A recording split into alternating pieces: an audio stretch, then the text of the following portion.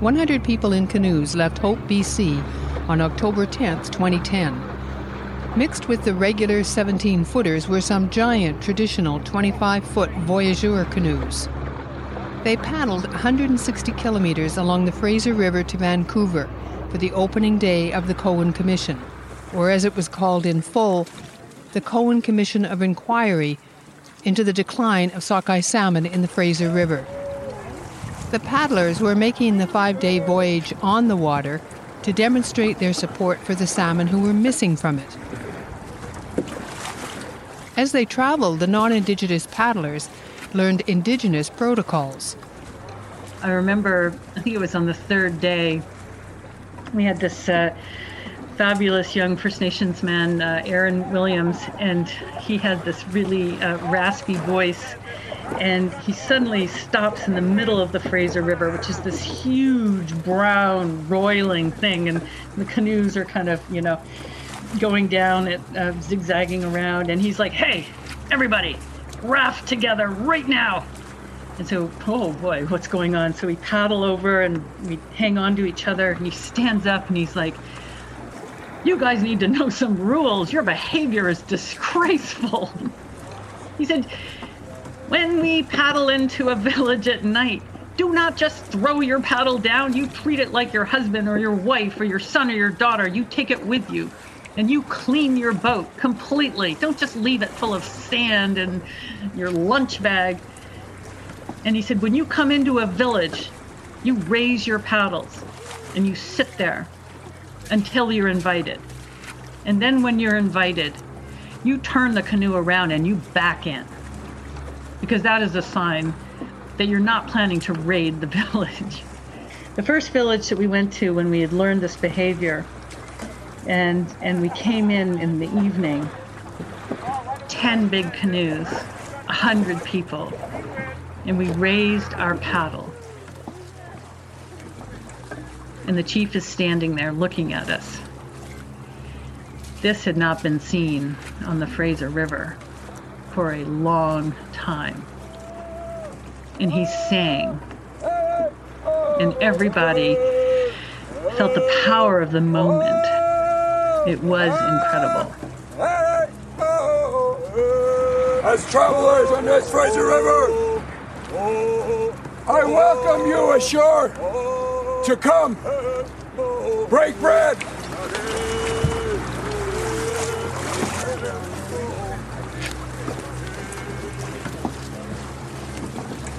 It was the catastrophic loss of salmon in the Fraser River that prompted Ottawa to create the Cohen Inquiry. The salmon had been returning to the river in the millions for hundreds of years. In 2009, they simply didn't. Mr. Speaker, as the Prime Minister is aware, reports indicate that 9 million sockeye salmon went missing during last summer's migration to the Fraser River. Will the Prime Minister tell this House what action this government will be taking to respond to the problem? The Right Honourable Prime Minister. Order. Tomorrow, Mr. Speaker, the Minister of International Trade, as the Regional Minister for British Columbia, will be making an announcement outlining the terms of reference for a judicial inquiry, as well as the judge who will lead that inquiry. BC Supreme Court Justice Bruce Cohen was asked to find out what happened and make recommendations to fix whatever was hurting the salmon. People were encouraged and also surprised, because Stephen Harper was not a man known for promoting science. There were 50 applications from people and organizations wanting the right to appear before the inquiry. 50 applications, but only room for 20. So Justice Cohen put them into groups by expertise, trying to make space for everybody. Justice Bruce Cohen went around to a whole bunch of communities first and talked to them, which was really great. Arriving in Vancouver by canoe after paddling down the Fraser River was an important symbol. The river is home to many First Nations and many species of salmon. The favorites, sockeye, chinook, and coho, are key to the local economic and cultural survival. It took 5 days to paddle down the Fraser River. As the brigade approached Jericho Beach in Vancouver, they followed tradition, stopping the canoes near the shore, turning their paddles over, and holding them like flagpoles. They announced it was a peaceful visit and waited to be invited to land. Chief Bob Chamberlain of the Quikwasutinu Kakwatnis First Nation and Musamag Zawadeno spoke on behalf of the paddlers. I ask of you to come aboard your shores, to walk your lands with you and celebrate in amongst the functions that we are going, the work that we are doing here today, to find the solution to keep our wild salmons alive. I am Tekakanum, Ernie Campbell, Chief of the Muskrat. Very proud, very honored to welcome you all here to Musqueam territory. We share the same cause. They brought the canoes onto the shore. Now they would walk from the beach to downtown Vancouver in pouring rain. No salmon, no orcas! When we arrived at the Cohen inquiry, Chief Bob Chamberlain stood in the middle of an intersection and stopped all the traffic and began to drum on a very, very wet drum and sing. And when that was done, we turned and a small group of us got into the elevator and went up to the actual hearing. And we were soaked. It was decided that just 10 people would enter the inquiry room. We walked into the commission and the water was just pooling off of us. I felt like we had taken the river with us. And Cohen was listening to somebody, and there was a map of the Fraser River up on the wall. And I remember looking at that map and going, boy, I know what that feels like. I know that place now. It was quite a scene. 10 people, First Nations in regalia, and Alex in her rain pants and jacket, all dripping water onto the floor of the inquiry. And we stood there silently, and finally he turned and he nodded at us, and we nodded at him, and we left. They weren't there to speak. That opportunity would come later. But to send a message.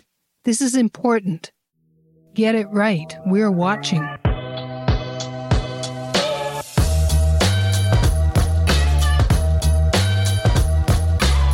Welcome to the Salmon People podcast. I'm Sandra Bartlett. This podcast is a co-production with Canada's National Observer. We're crowdfunding to cover the cost of the podcast, and if you'd like to support us, you can find a link in the show notes telling you how. Also, consider giving us a 5-star rating and leaving a comment. That helps more people find us. This is episode 4, The Game Changer. There had been many studies and conferences and reports over the years, but the Cohen Commission was different. This was the first time there was time and money and judicial authority to try to figure out what was happening with wild salmon. People would testify under oath. Documents going back 20 and 30 years poured into the inquiry office on Justice Cohen's orders, including information on the salmon farm industry. This review had the potential of unearthing long-ignored facts and maybe a few secrets about how governments had managed the wild salmon fishery. Alex was scheduled to testify. She would talk about her research and the documents submitted to the inquiry by the BC and federal governments. As a participant, Alex was given the password to the Cohen database of reports, studies, and emails.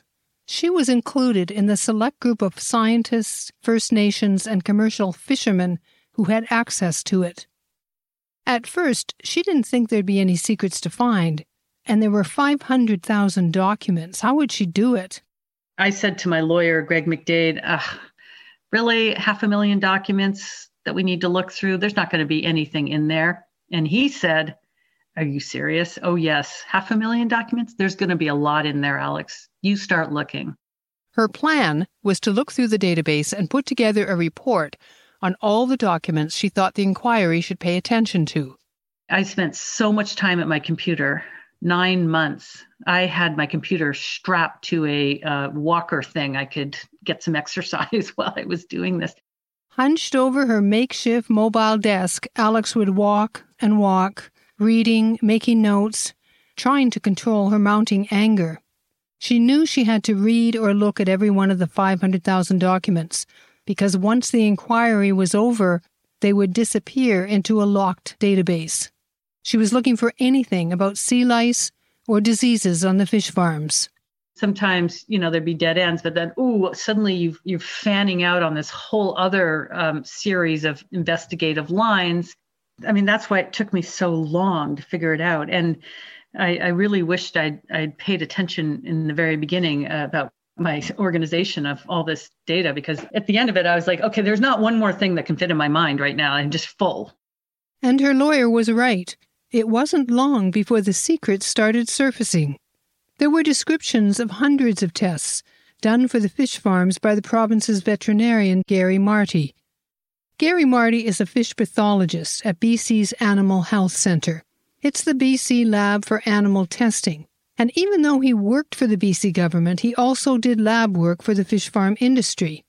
The test reports Alex found in the files were PCR tests, just like the tests used to confirm COVID infections. I've had a lot of conflict with Dr. Gary Marty, but let me tell you, that man is organized. And when he reported all the symptoms he was seeing in the farm salmon, he did it in such a methodical way. Alex saw correspondence to Gary Marty from the fish farms, describing what they were seeing in their Atlantic salmon. Cloudy eyes, open sores, bloat, blood in the brain were just some of them.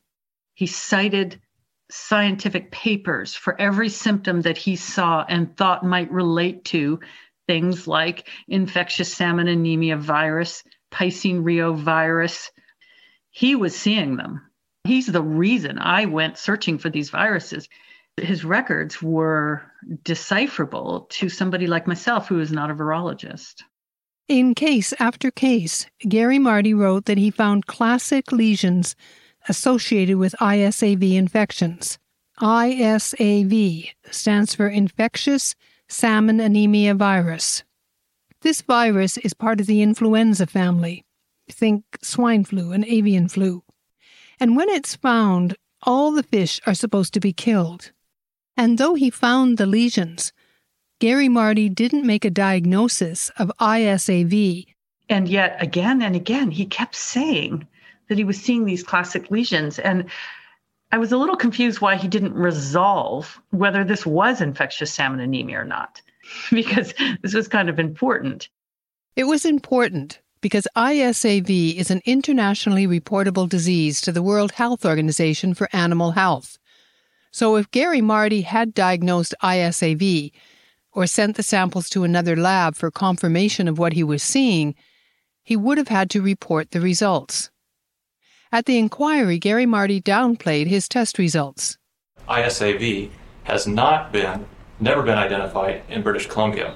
He said his lab had been testing for it for almost a decade. Throughout our program, we test between 600 and 800 fish every year since 2003 with a highly sensitive and specific PCR test, and those have been all negative. And so that gives me a great deal of confidence that we don't have ISAV in British Columbia. Okay, 800 tests sounds like a lot. Let's unpack that. Each fish farm has about 1 million fish. During that time period, there were about 120 fish farms. So when they're all active, there could be 30 million fish. Gary Marty said the province did 800 tests a year, so doing the math, he was testing less than half of 1%. Still, Gary Marty said the tests, spanned out over the years, were consistently negative. And sometimes the fish farmers themselves actually just request the test. The reason they would request the test is to build up a history that we have something that might be considered a suspicious lesion. We've tested for it month after month, year after year. It's consistently negative.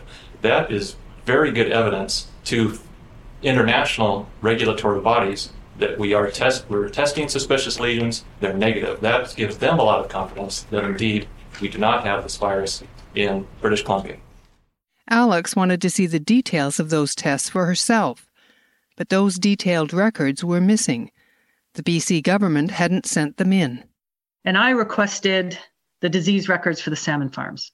because I knew the companies were sending samples to Dr. Gary Marty's lab, and I wanted to have those records. I wanted to know what was going on in those farms. The BC government resisted for a time, but eventually relented under public pressure and gave the inquiry the reports.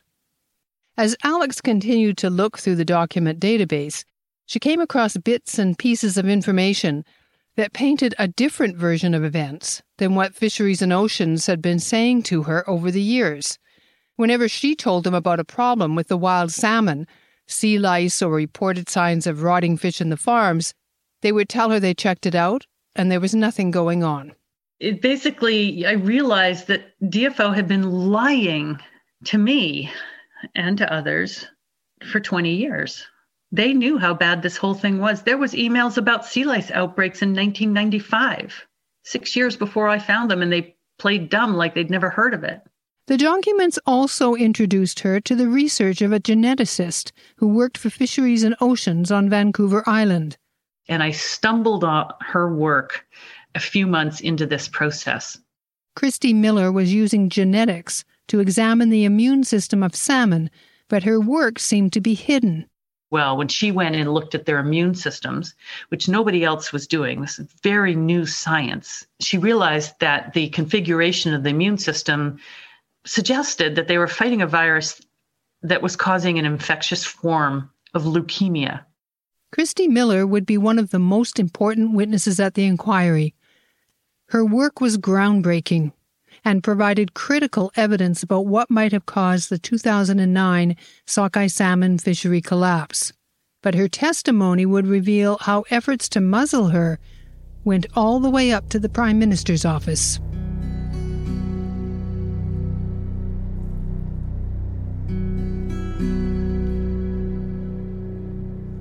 The inquiry was held in a small, modern courtroom in Vancouver. It had none of the gravitas of the old, cavernous courtrooms with wooden church pews we're used to seeing in films and on TV. It had the railing that separated the lawyers and witnesses from the public, and a door behind the judge where he came and went. But aside from that, people sat in chairs in what might have been any hotel meeting room. The room could hold about 100 people, but most days there were only a handful in the audience. The players making up the scene, representatives from the federal and provincial governments, First Nations, industry, environmental organizations, scientists, and other private citizens. The commission was not meant to find fault, to point a finger at who or what was responsible for the decimation of the Pacific wild salmon. Justice Bruce Cohen was just tasked with trying to figure out what was hurting the wild salmon, why they weren't coming back to spawn, and what might be done to improve conditions. Alex was hoping if she could make her case that the fish farms were responsible for introducing devastating diseases to the native salmon, then DFO would be mandated to get the fish farms out of the ocean. And it would mean her science, her years of research, would be validated, that she couldn't be dismissed anymore.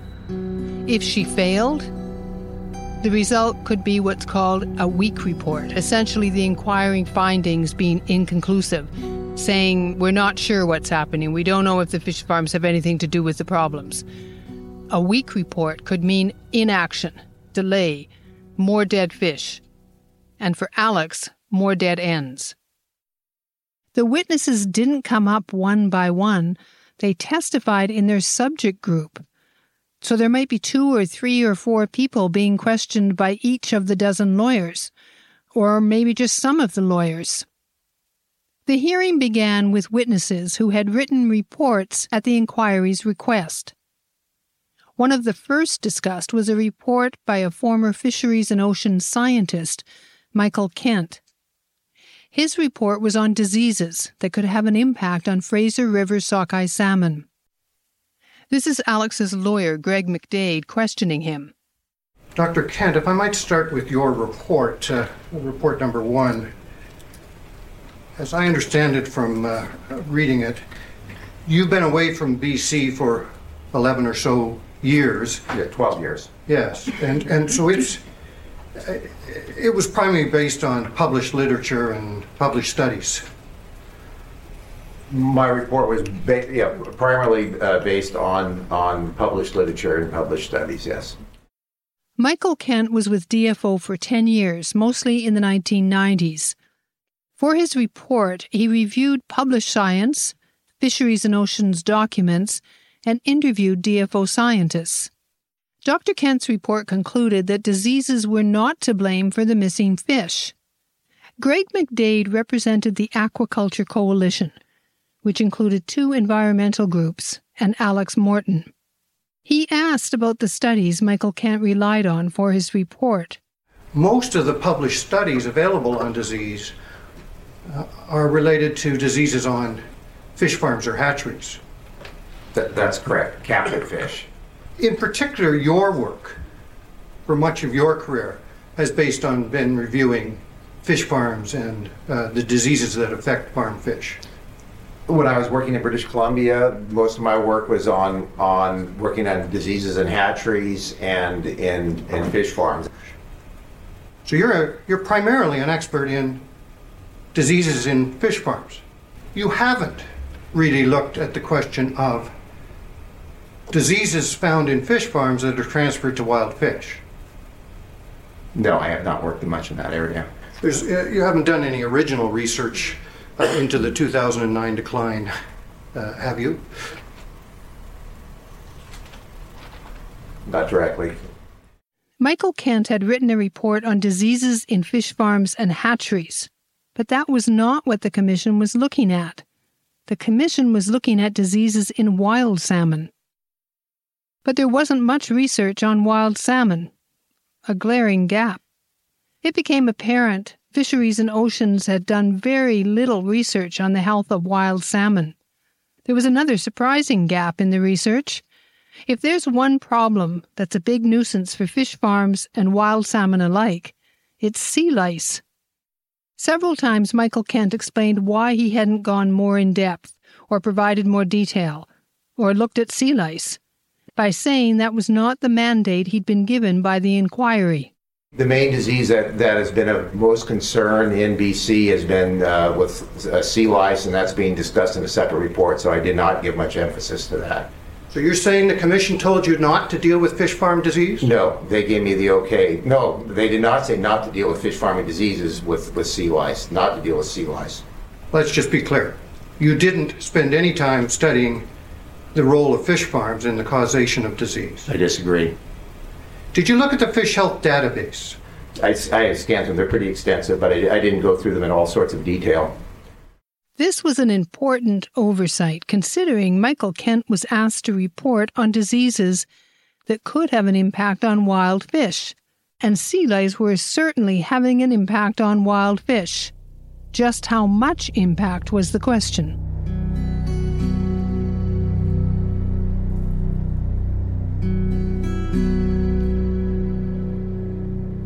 Professor Larry Dill was first asked by Justice Cohen to write reports on the potential impacts of fish farms on wild salmon.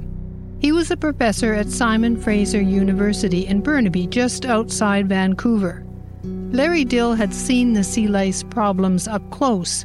He went along when a colleague at Simon Fraser University was invited by Alex Morton to go near the fish farms and look at the juvenile salmon swimming by. This is Larry.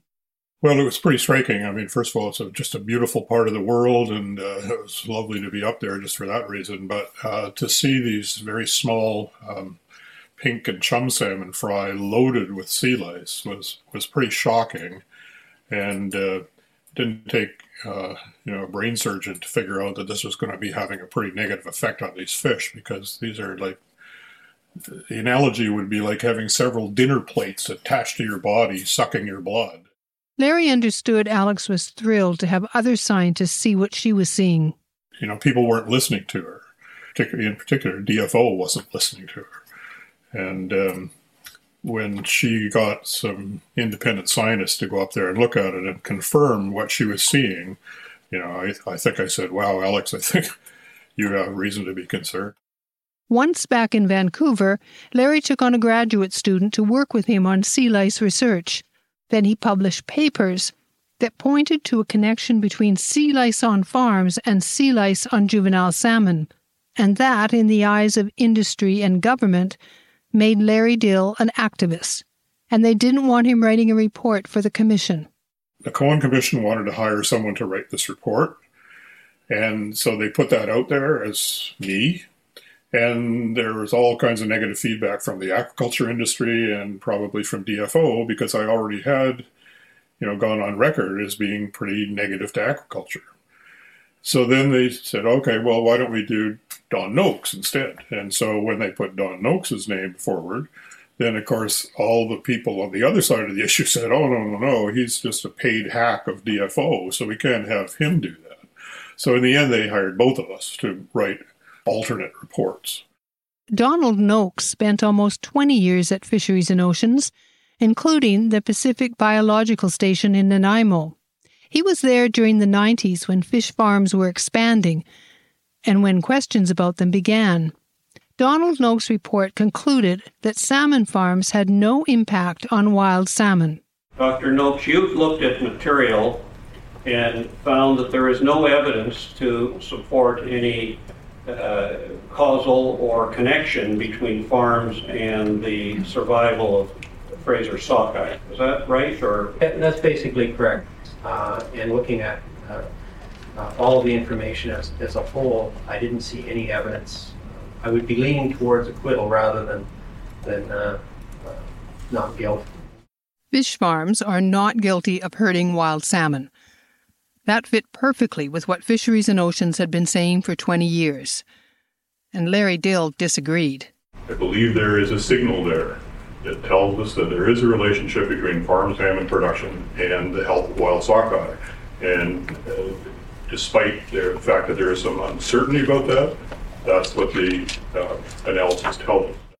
Larry Dill pointed out the lack of good data prevented him from saying fish farms contributed to the wild salmon decline. But he said it was also true that he couldn't say fish farms weren't part of the problem. He suggested it might be a good idea for Fisheries and Oceans to create a database on fish farm health. Larry Dill had hit on something that many people wondered about. Why wasn't DFO collecting data on fish farms and doing studies to find out if diseases in fish farms were infecting wild salmon? It's hard to know if the two reports canceled each other out in Justice Cohen's mind, but it definitely shone a light on the gap over the science. This became more shocking as witness after witness revealed that the sea lice problem went back a long way. Stuart Johnson was head of the aquatic animal section of DFO's Pacific Region Science Branch. He supervised staff who investigated or monitored pathogens and diseases. He was questioned by BC government lawyer Tara Callan about heavy outbreaks of sea lice in fish farms in the 1990s. In your experience with DFO in the 1990s, were you aware of situations in which sea lice, and specifically L. salmonis, infested Atlantic salmon in sea farms? I can remember one instance where there was heavy enough lice load on fish in Sunshine Coast, which necessitated the sea lice treatment. So it is fair to say then that sea lice infestation of farmed Atlantic salmon in the 1990s was fairly common. I would say that in the 1990s, based on my recollection of being able to go to salmon farms to collect sea lice, it was easier to find sea lice on salmon farms in the 1990s than it is now because of the use of slice treatments. The drug slice is the treatment used to kill sea lice. Or it was. The fish farms had to apply to Ottawa for special permission to use it. It was commonly used for a number of years. Then the sea lice became resistant to it. As more and more government people testified, many watching the inquiry became suspicious that this work wasn't being done because Fisheries and Oceans did not want science that pointed a finger or a fin at the fish farms. The demise of the Fraser sockeye was due to the salmon farms. That's what the documents said. And furthermore, they indicated that there'd been a cover-up around some of this. Alex's lawyer, Greg McDade, says the thousands of internal documents made it easy to spot the contradictions in testimony. So you'd get a bureaucrats saying one thing, and then you could find their own darn document where they said something exactly the opposite in an internal memo. There were some quite, sometimes you think it's humorous. I suppose it's too serious to say that, but that where people would realize, I've just been caught lying, and there's nothing really they can do about it, and they're mad, they're embarrassed. Greg says it was clear that the government bureaucrats were trying to divert attention away from the fish farms. And ultimately we found in the Cohen Commission that people could concoct all sorts of reasons for why fish were disappearing. And, from climate change to pollution to natural predators to all sorts of things. I was surprised at the extent to which the federal and provincial governments actively tried to suppress information. It wasn't lost on anybody, and I'm sure it wasn't lost on Judge Cohen, that the DFO, the federal government, was actively working on the side of industry and didn't seem to be working on the side of salmon.